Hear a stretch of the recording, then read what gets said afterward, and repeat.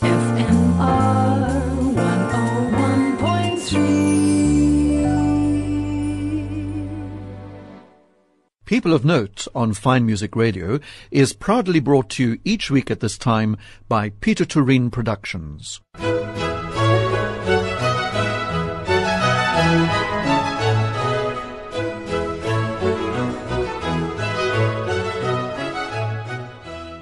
You're listening to Fine Music Radio. This is Rodney Trudgeon, welcoming you to this week's edition of People of Note. And the spotlight, once again, is on ballet, because Town City Ballet have just appointed an artistic producer whose name is David Nixon, who is artistic director of Northern Ballet from 2001 to 2022, and since then has been freelancing until he arrived here in Cape Town.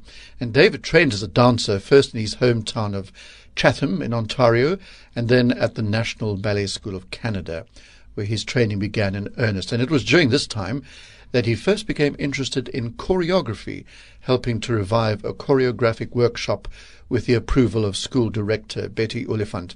And then after further training in Europe, he returned to Canada to train with Eric Brun and the great Russian teacher Eugene Valukin. Lots of posts and experiences and events followed, and now David is here in Cape Town as artistic director of Town City Ballet. So, David, a warm welcome to you to Cape Town. Hello. I do see, by the way, that you've been to South Africa before because you've had one of your works presented here. So you know Cape Town in South Africa.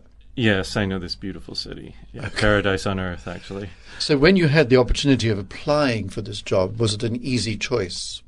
Actually, I would phrase it a little bit differently. I was, in a sense, headhunted a little bit by people that knew me and knew that I was sort of in a moment of not really doing anything concrete, and just sort of questioned whether I would be interested in looking at the artistic leadership in any shape or form for the company. And I think because I've always had such positive experiences, I've been here. I'd been here 2 times prior to that, and both experiences were so positive in the city, and I think it's in a beautiful place. I thought, well, maybe once in my life I might go somewhere where the sun shines. Yes, especially coming from Canada. Well, actually, in Canada, it's cold, but the sun shines. I was in Berlin for 10 years, and actually there it's quite cloudy, and been in England for over 20 years, and it's cloudy and rainy.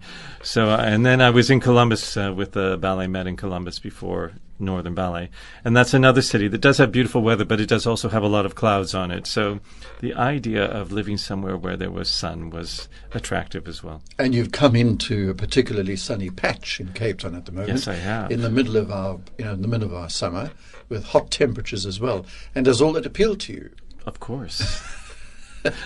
Silly question, I suppose, for someone who's used to the northern climes, shall we say. So you're here now as the artistic producer of Town City Ballet, and you must be, well, at least I presume, you are filled with all sorts of ideas. Yes, of course, I've got a lot of experience. I've been directing for a company for 28 years, and I've created a lot of full-length ballets, very much in the theme of stories, which follows very closely onto Veronica Paper's narrative works. And that actually is one of the reasons why it's an interesting place for me. I have a great deal of respect and admiration for Veronica. I think often I hear people, they go on about female choreographers, and here was a woman years prior to all of this conversation, creating wonderful work and,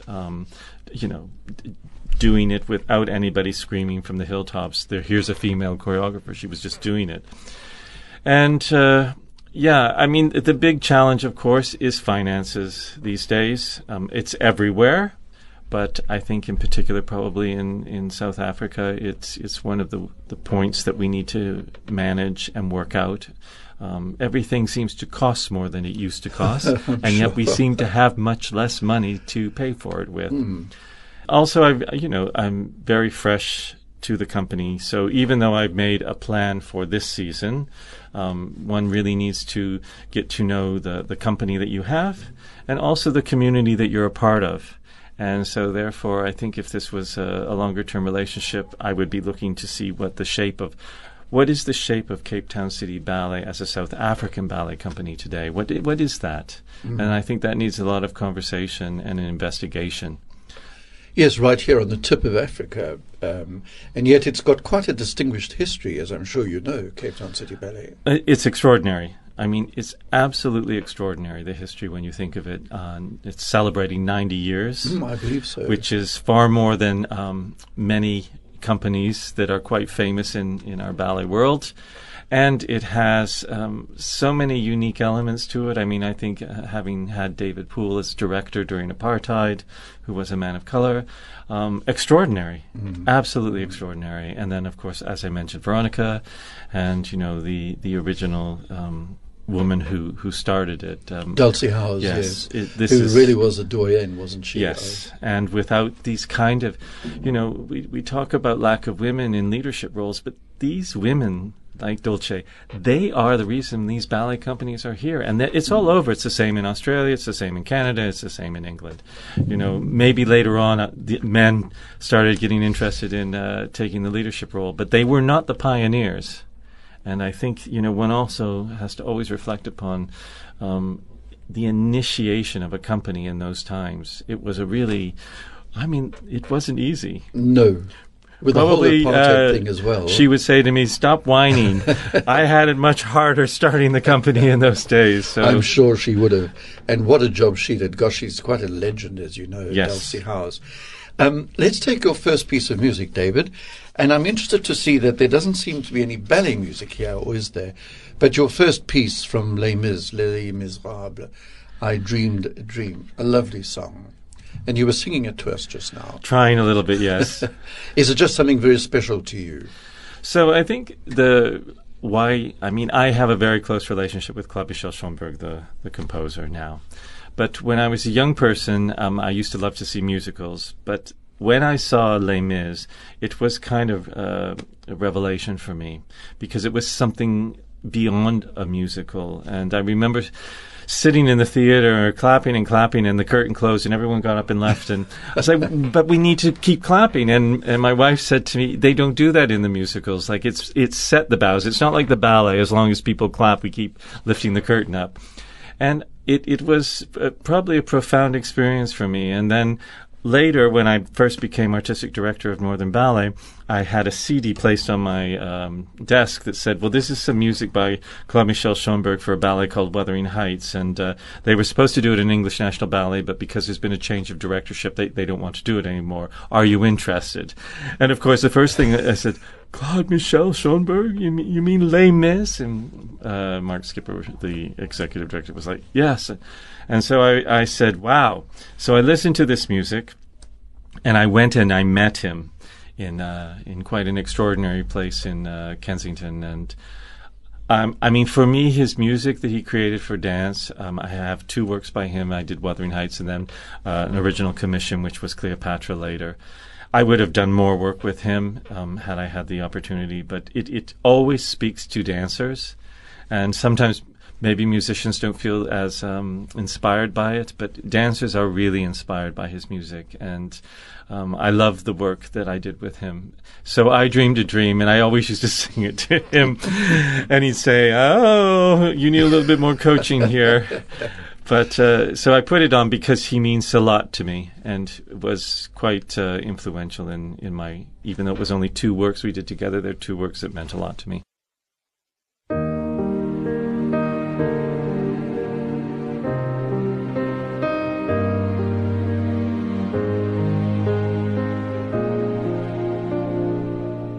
I dreamed a dream in time gone by, when hope was high and life worth living. I dreamed that love would never die. I prayed that God would be forgiving. Then I was young and unafraid, and dreams were made and used in ways wasted. There was no ransom to be paid, no song unsung, no wine untasted. But the tigers come at night with their voices soft as thunder, as they tear your hopes apart, and they turn your dream to shame.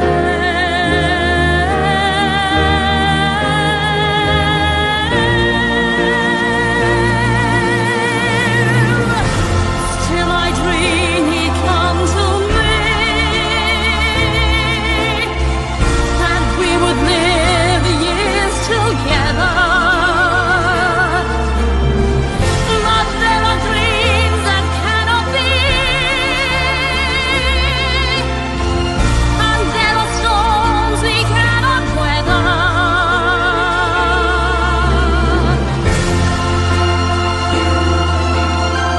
I had a dream my life would be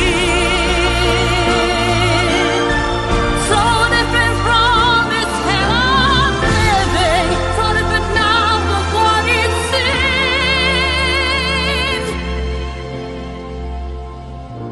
Now life is killed the dream I dreamed.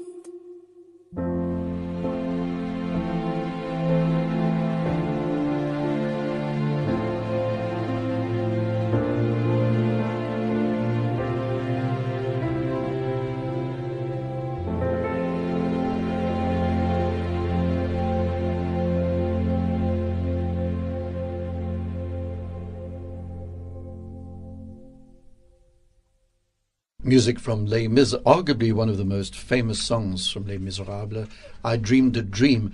And it's the first choice of my guest on People of Note here on Fine Music Radio this week, David Nixon, who's been appointed artistic producer of Town City Ballet and comes from a life, David, of ballet. And I'm interested, one of the things that always interests me with ballet dancers is when and why and how they turn to choreography. Was choreography always something special? Did you wait until you couldn't dance anymore? It's a very good question.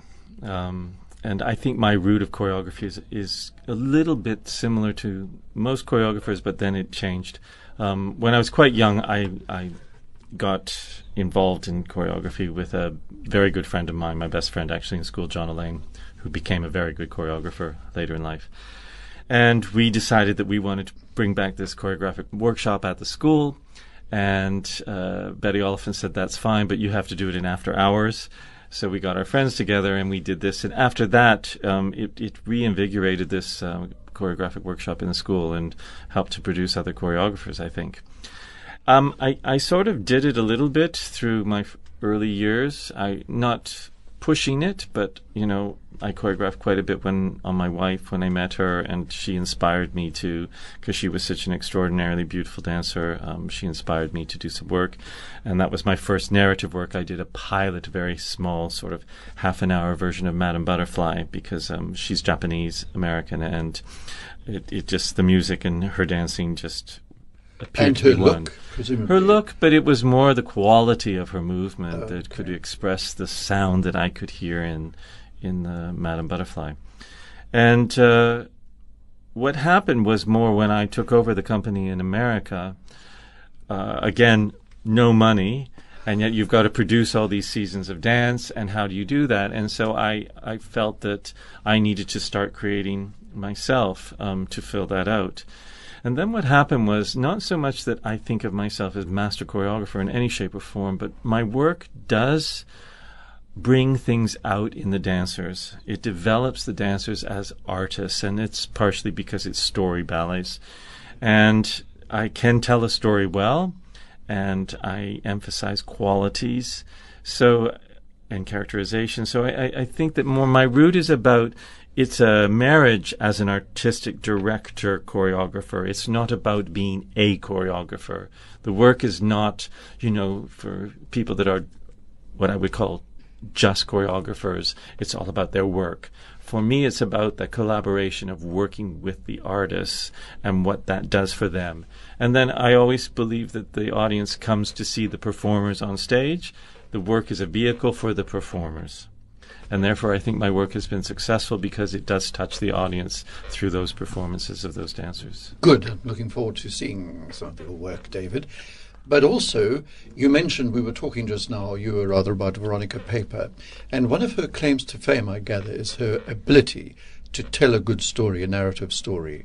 And I think you're saying the same thing. This is one of your strong points. Absolutely, yes. Yeah, Veronica, I mean, is a great narrative choreographer, of which there are not that many, actually. And a lot of people would like to, they do full lengths, but often you can sort of look and see where's the story really in this. Yeah. But that's even though there is a story. Even though there is a story, you have to look for it to find it, which isn't true of Veronica's work. It's very clear, and she's very clever.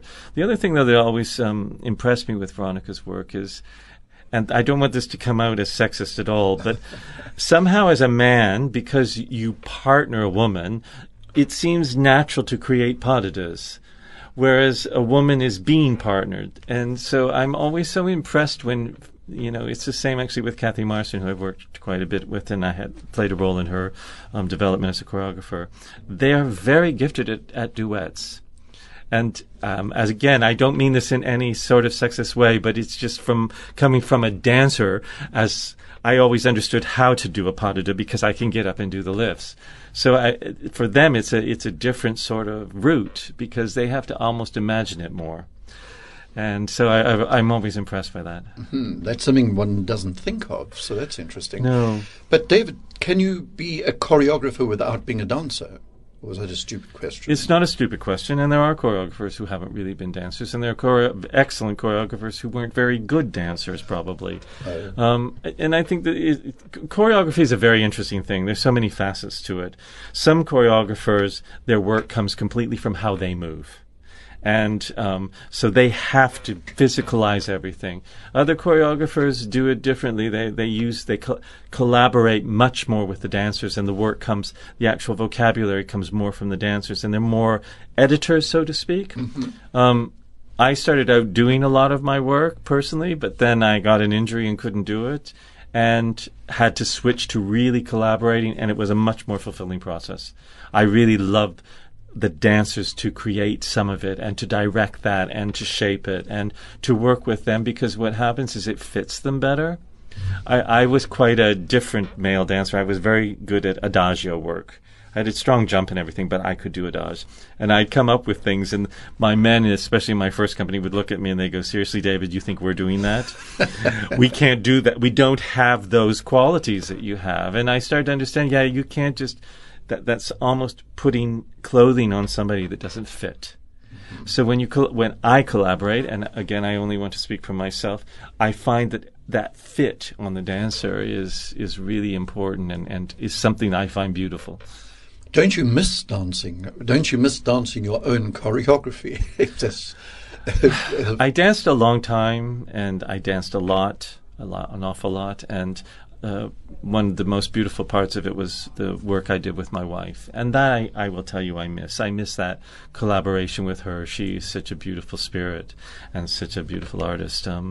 But you get to a point where you understand that your body is older and it isn't going to do what you want it to do anymore. And also you have knowledge that you want to pass on, and your interests change. I don't ever sit and watch a performance thinking, well, I'd like to be up there and doing it. And I think it's quite difficult to direct a company and to have that desire for them to reach their potential when you're thinking of your own self all the time. And dancers have to be self-centered. Absolutely, I'm sure. Of all artists, I think. Yes. So another piece of music, David. What have you got for us this time? A piece called Never Enough. Greatest Showman. What is that? Greatest Showman. Hugh Jackman. Oh, right.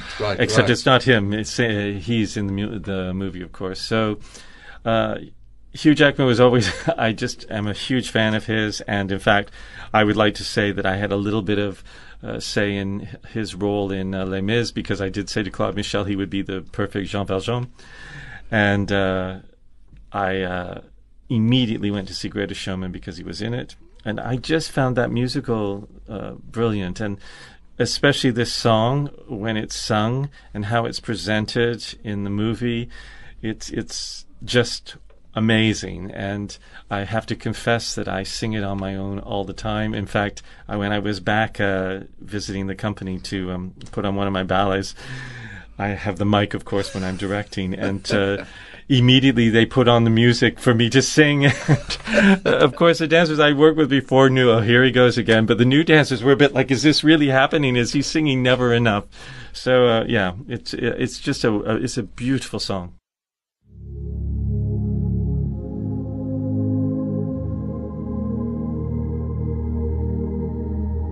I'm trying to hold my breath, let it stay this way. Can't let this moment end. You set off a dream in me, getting louder now. Can you hear it echoing? Take my hand, will you share this with me? 'Cause darling, without you, all the shine of 1,000 spotlights, all the stars we steal from the night sky will never be enough, never be enough. Towers of gold are still too little. These hands could hold the world, but it'll never be enough, never be enough for me. Never, never, never, never, never for me, for me. Never enough, never enough, never enough for me, for me, for me. All the shine of 1,000 spotlights, all the stars we steal from the night sky will never be enough, never be enough. Towers of gold are still too little. These hands could hold the world, but it'll never be enough, never be enough for me. Never, never,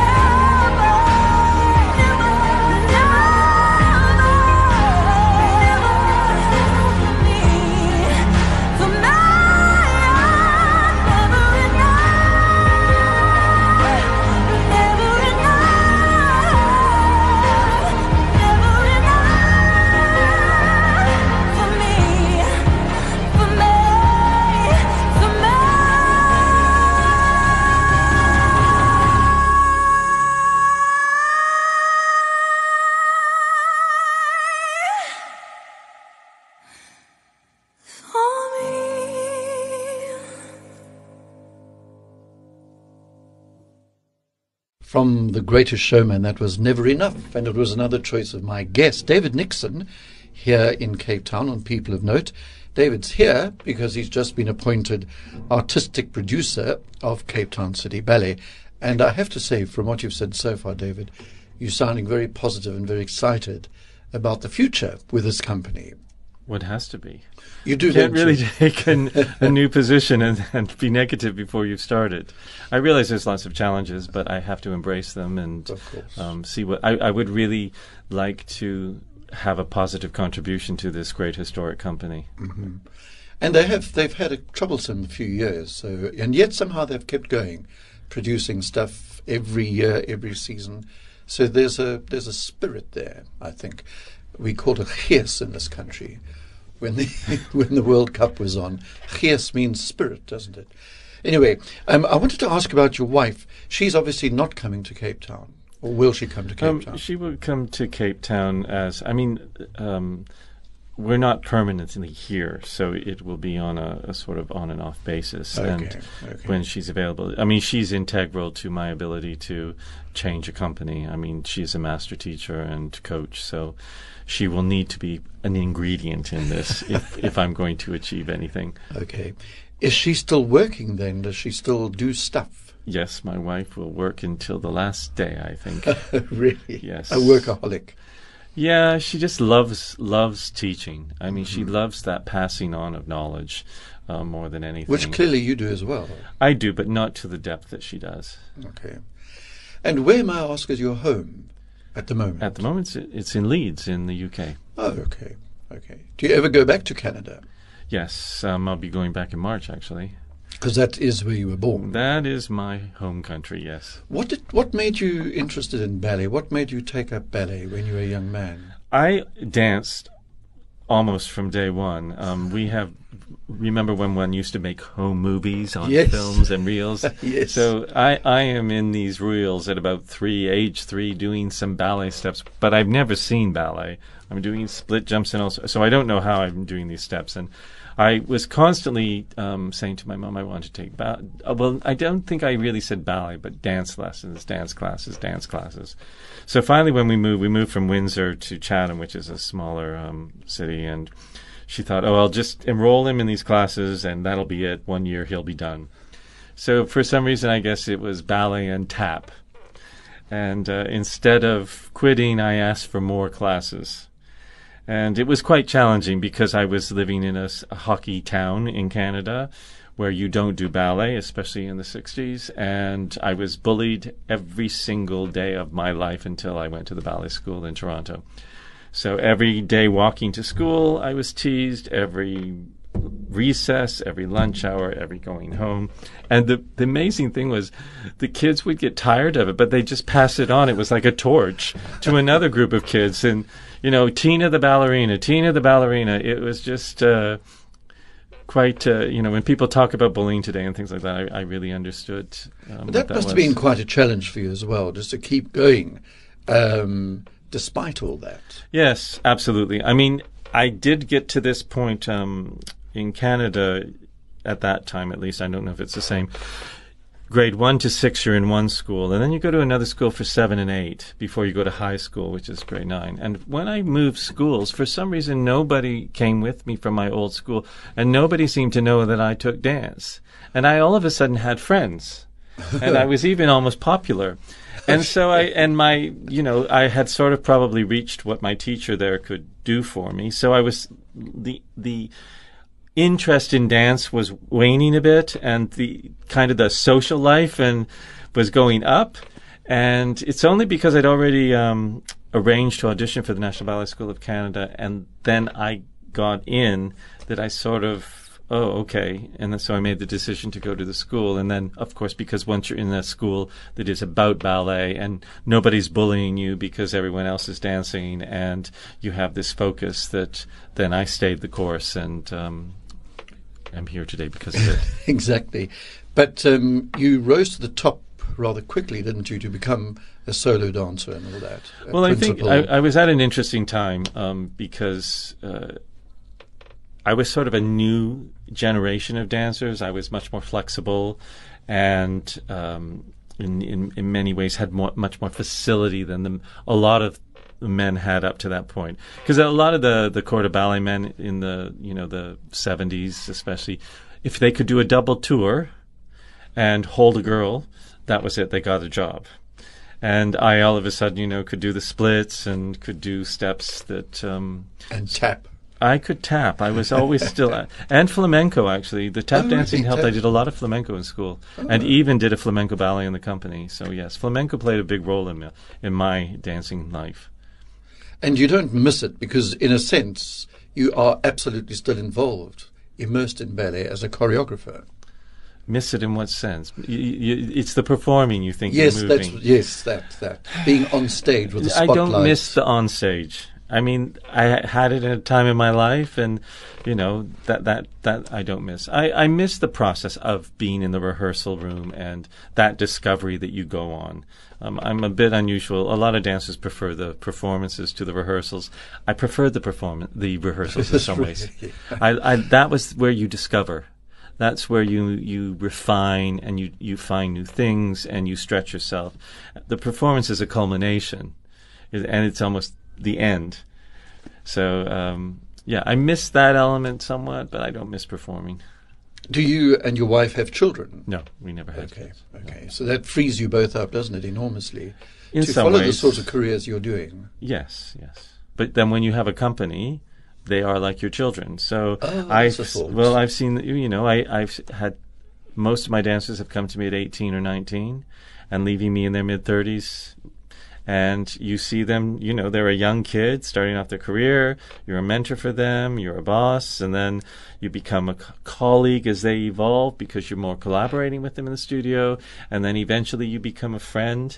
You're kind of a father figure. You Absolutely. see them get married. You see them have kids. I mean, it is a form of, you are part of their life. Very much so, the way you put it like that. Absolutely.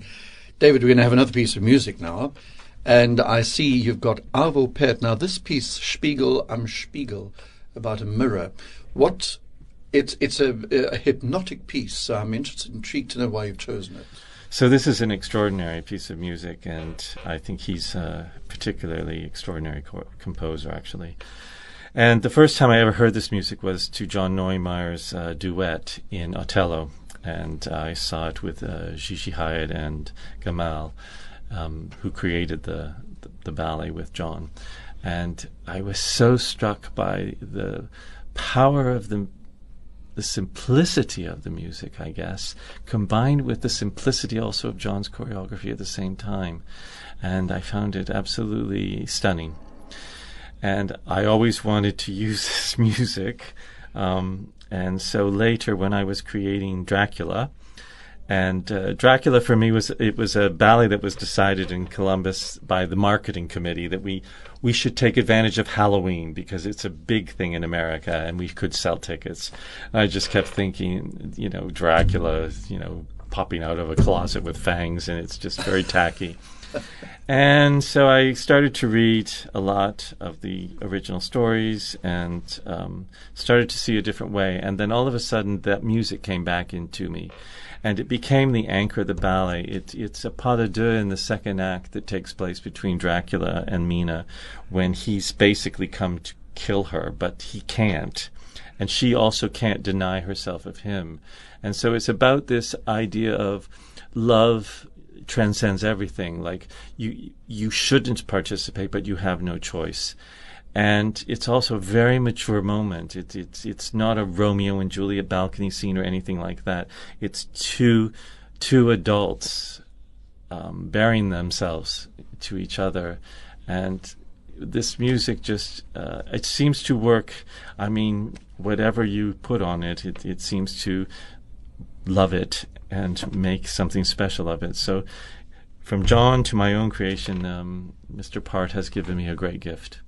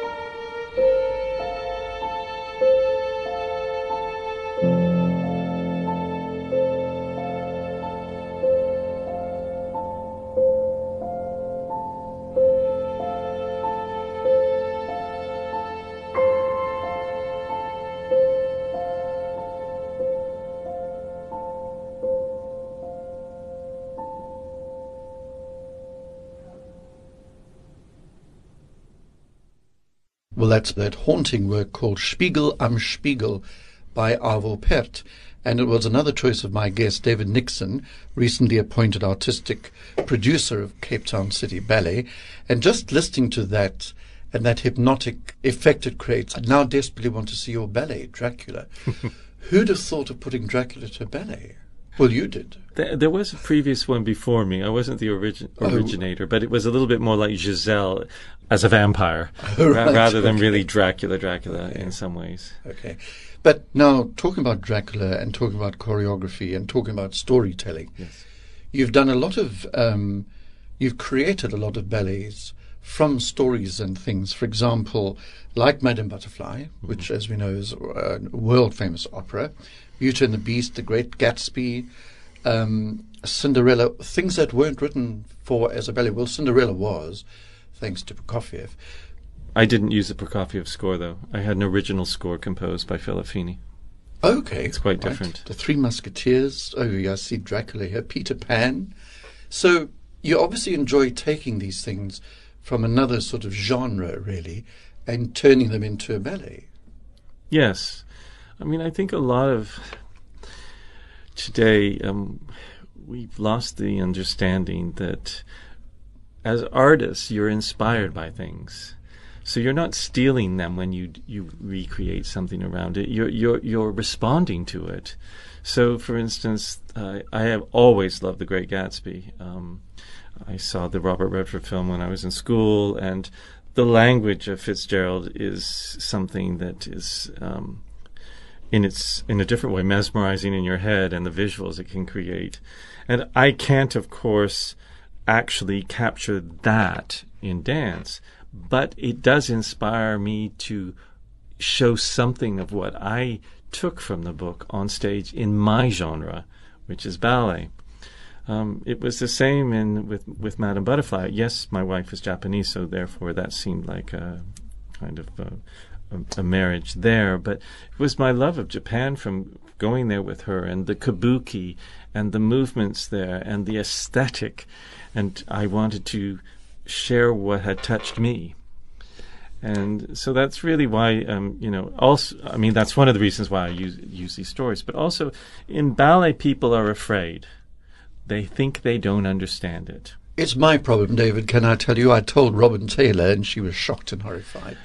But I'm scared of ballet because I don't understand it. But you see, I always say, when you go to a museum and you stare at a painting or a sculpture, why do you think you understand that any better without?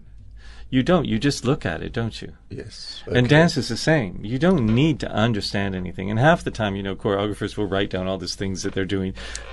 You won't see it necessarily. That's their inspiration. And, we use these things as a backbone for the dance to portray the movement in space and these qualities that these beautiful young dancers, any dancer has.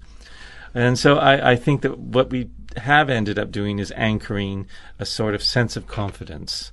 So you've read The Great Gatsby, you've seen the movie, or you've heard about it. It has images of people doing the Charleston, jazz music. Oh, I could go see that. So people can put themselves in that. I always say we can't sell things that people can't imagine dance. So Cleopatra was a great seller because people think of Cleopatra dancing for some reason, probably because of her scanty little outfits and things that they've yes. seen. But and that famous film. Yes. Whereas Hamlet, which was probably one of my personally most interesting works I did because of the adaptation, didn't sell because people can't necessarily see Hamlet as a ballet. And in fact, when I interviewed a group of theater package, sort of, what do you call them? They sell to groups to go to performances. They said, they can't even sell Hamlet as a play. It seems too out of people's sort of scope of imagination of what they might like to see. Yeah. So it's... And did it work? The ballet? Yes. The ballet's brilliant. I mean, I don't usually say that about anything of mine, but I did an adaptation with a theater director I worked a lot with, Patricia Doyle, and we placed the ballet in 1940s occupied Paris. And why this works so well is it's about home. And Hamlet is about home. It's about coming home and it isn't your home anymore. And so when this young man who goes off to fight as a French soldier comes home, and it's filled with Nazi soldiers, and his uncle is dressed as a Nazi, it's no longer his home, is it? And, of course, things like Ophelia, when she goes slightly crazy, and she goes wandering out without her papers, and the soldiers find her, of course, things happen, and the darkness of the story is there, and the same with Gertrude. You know, she's only trying to protect her son, which he can never really understand. You know, yes, there's perhaps some attraction between her and the uncle, but the base element of it is, how do you save your child in this situation where your home is occupied? So it's a very dark ballet. I've never done anything as dark or as theatrical. The dancers loved it so much that even when we didn't have much of an audience and I'd say, oh, I'm sorry, it's not very well sold, they said, we don't care if there's a single person in the theater. We want to do it. Wow. So that was a nice moment in life. What a nice thing for the dancers to say. Yes. So, David, just having heard about Madame Butterfly and about Hamlet and about Dracula, now that you are artistic producer here in Cape Town, is there any chance we might see some of your stuff like that? Well, yes. So the first work we're doing in May is a program I did as a tribute to Gershwin called I've Got Rhythm. And I thought that this would be a really nice introduction to the company. It's not as narrative, but it's a lot of little ballets like American in Paris, Cuban Overture, Rhapsody, Girl Crazy mixed in. And so I think as an introduction to myself and to them, it's quite good. And later on, I'm hoping that we can produce in a different, smaller theater my very intimate version of Dangerous Liaisons. So that would be the first moment into narrative. I'm not sure what Cape Town thinks of Dangerous Liaisons, but we'll test the waters. Well, the film was hugely popular, wasn't it? Yes, everyone raved about it. Yes, it's a fantastic movie. I mean, most of the casting was pretty bang on. And then we'll see what the future brings. I would love to do Dracula in the beautiful theater we have here in Cape Town. Mm-hmm. Why I would like to do it is because it brings in a different audience. It interests people that might not otherwise come to the ballet, and that's important for our audience development. Very much so. I mean, audience development is very important. Key. Cape Town Ballet, I think, has got a good following. So you've got a bit of a basis to work with. Have you worked at all with them yet, or are you just putting stuff yet in your office? I'm just enjoying the sun at the moment and talking to you. Well, it's going to be exciting seeing you here in Cape Town and see what you do. Thank and David, thanks for coming to chat. I know it's a busy time for you just settling in, but thanks for coming to chat. And we'll do it again. We'll talk. If ever you do one of your own ballets here, we'll have another little interview and talk about it to whet people's appetite. Your last piece, in fact, is from Madame Butterfly, the famous One Fine Day. And when you were choreographing this, did you do anything special? Because it's such a famous moment in the opera. Yes, so this was, as I said earlier, was a ballet, a workshop ballet that I developed into a full length that was inspired by my wife, to do something for my wife. And it goes back one step earlier. There's a movie that's in one of the prison camps during World War II with Vanessa Redgrave in it. And she's a singer in it. And the commandant in I forget what the title of the movie is, but the commandant loves music because, of course, Germans do. And there's one moment in this where she doesn't sing it, but she sings it, One Fine Day. And it's extraordinarily moving to see this woman who's a prisoner in a concentration camp singing this song. And what you can see in her face is she sees that day. And so I was so inspired to see if in any way I could capture that in the dance. And my wife, because of the kind of dancer she was, she could capture in her own way this extraordinary thing that Puccini has in the music, that I think we all are dreaming in one way or another of that one fine day. I know you were telling me about the recording you would have chosen, but then you couldn't remember the singer. Would you mind the great Maria Callas? Who could ever mind the great Maria Callas? David Nixon, thank you very, very much for spending time with us. My pleasure, Rodney. Thank you.